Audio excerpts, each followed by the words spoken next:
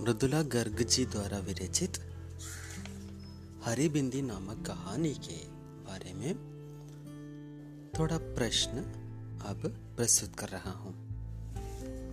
हरी बिंदी किसकी रचना है?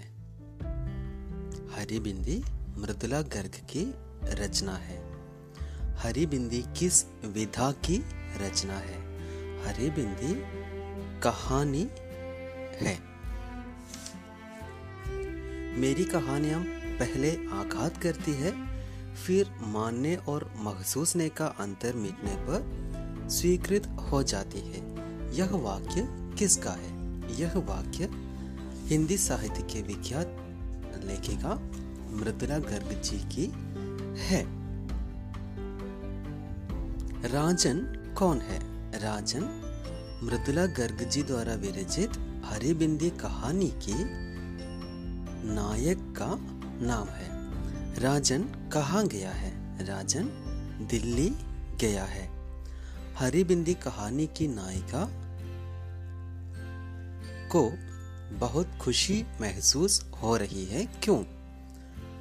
हरी बिंदी कहानी की नायिका को बहुत खुशी महसूस हो रही है क्योंकि आज वह स्वतंत्र है।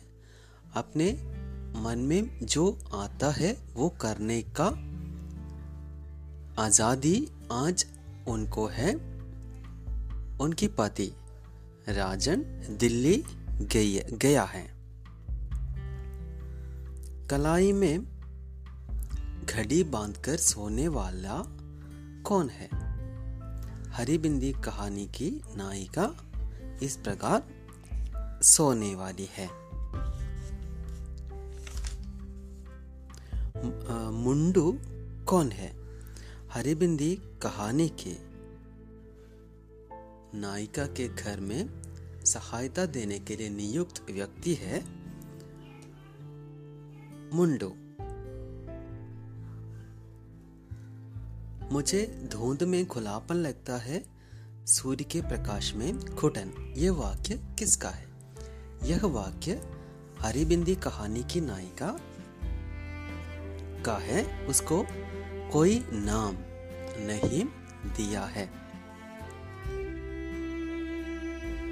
दो किस्म के इंसान ही दाढ़ी रखने का साहस कर सकते हैं।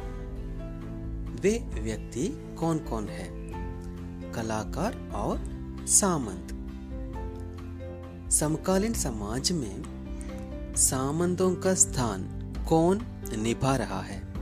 समकालीन समाज में सामंतों का स्थान उद्योगपति यानी व्यवसायी लोग निभा रहा है।